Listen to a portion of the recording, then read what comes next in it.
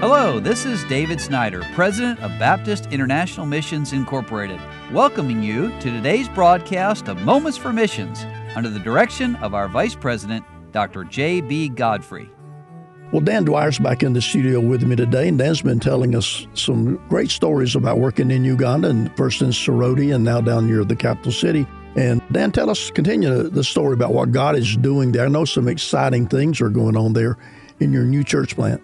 Well, I'd mentioned yesterday that we started off and our church members who were attending, the church attenders said, we want to add all the services. So we went from one service to 4 services a week. We do 2 Sunday morning, and then we do 2 services back to back on a Tuesday midweek service just because of traffic flow and other things that works better for us. But what we saw happen as the church was growing and then the need for other leadership and training people, God brought another family, the Tony Applegate family, joined our ministry in 2018, and that has helped with varying furloughs. There's always someone there. But even beyond that, God has brought men and women who have some spiritual maturity or that are new Christians that have a spirit to learn. Yeah. And we've been able to disciple and train some of these that were mature Christians, others that are brand new Christians that are growing. And it's nice to have that blend in our church. Sure. And so now we have several men and women that we've been able to work with and are able to teach some the children, some the adults. And so this last year, as we looked at how can we improve our ability to train these leaders, we have gone to kind of a different model for Sunday school, or we call them Bible studies, because the thought of Sunday school is that it's just for children. Correct. So for our adult and teen Bible studies, we do 1-month modular classes. And some topics Lord's laid on my heart, others we pulled the church and asked them, what would you like to learn about? Sure. Second coming of Christ, or prayer, or finances. And so then we create a 1-month, a 4-week Bible study with some discussion questions and other things that they can go through.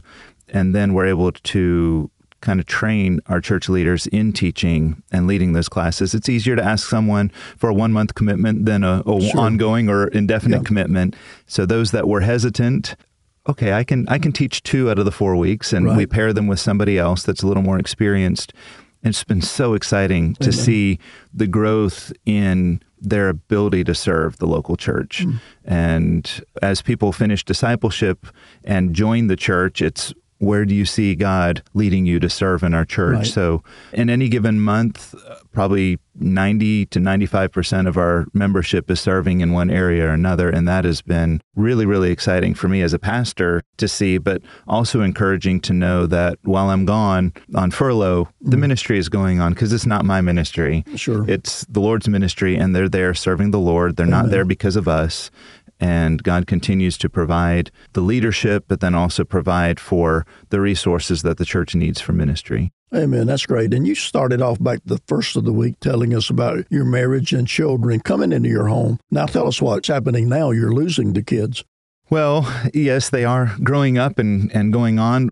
We brought our first daughter back for college 2 years ago, and this furlough is primarily to bring our second daughter back. She'll be joining her sister at college in the fall, and so we'll return to Uganda with our youngest. Our son will go back with us, and we've got 3 more years with him. Amen. And so excited to see God directing their lives, see them praying about, God, where do you want me to go, and what do you want me to do, and seeing God provide for where He's leading them, just as we've seen Him do for us. Well, thank you so much for sharing with me and with the listeners. And as we close, I would ask all of you who've been listening to just take a note and pray for Dan Dwire and his family, and for their new work there in Uganda, and for the rest of our missionaries as well as they labor in that country. You've been listening to Moments for Missions. For further information, please write to BIMI, P.O. Box 9, Harrison, Tennessee 37341, or call us at 423-344-5050, or you can visit us online at www.bimi.org. Until next time, may the Lord richly bless you.